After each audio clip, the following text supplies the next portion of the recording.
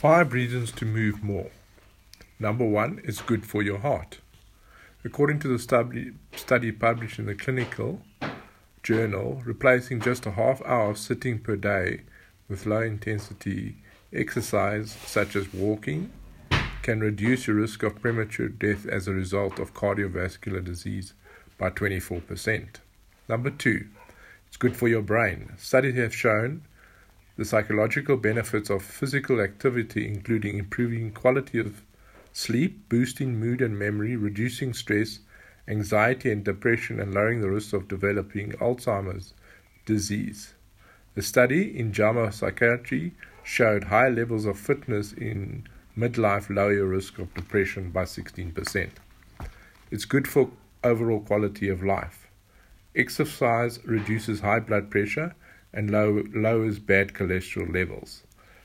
Physical activity also helps to reduce your risk of developing colon and breast cancer.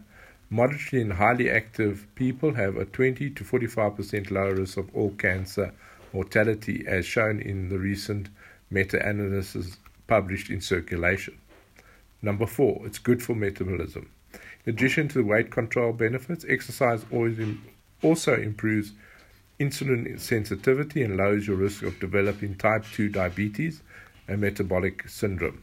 A study in Diabetes Core showed physical activity together with weight loss can lower a person's type 2 risk by 58% in high-risk populations. 5, is good for muscles, joints, and bones. Physical activity strengthens muscles, boosts bones density, and reduces the risk of disability and injury as you get older.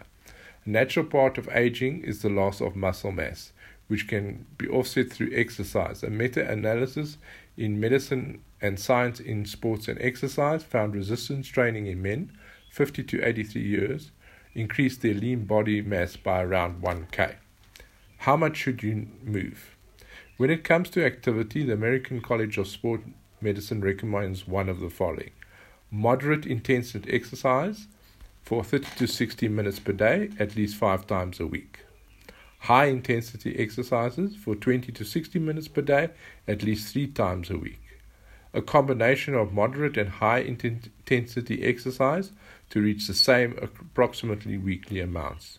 Strength and flexibility exercising such as major muscle group 2 to 3 days a week. Neuromotor exercises such as balance and agility 2 to 3 days a week, especially to older adults. Thank you for joining me for this podcast. I hope you've enjoyed it.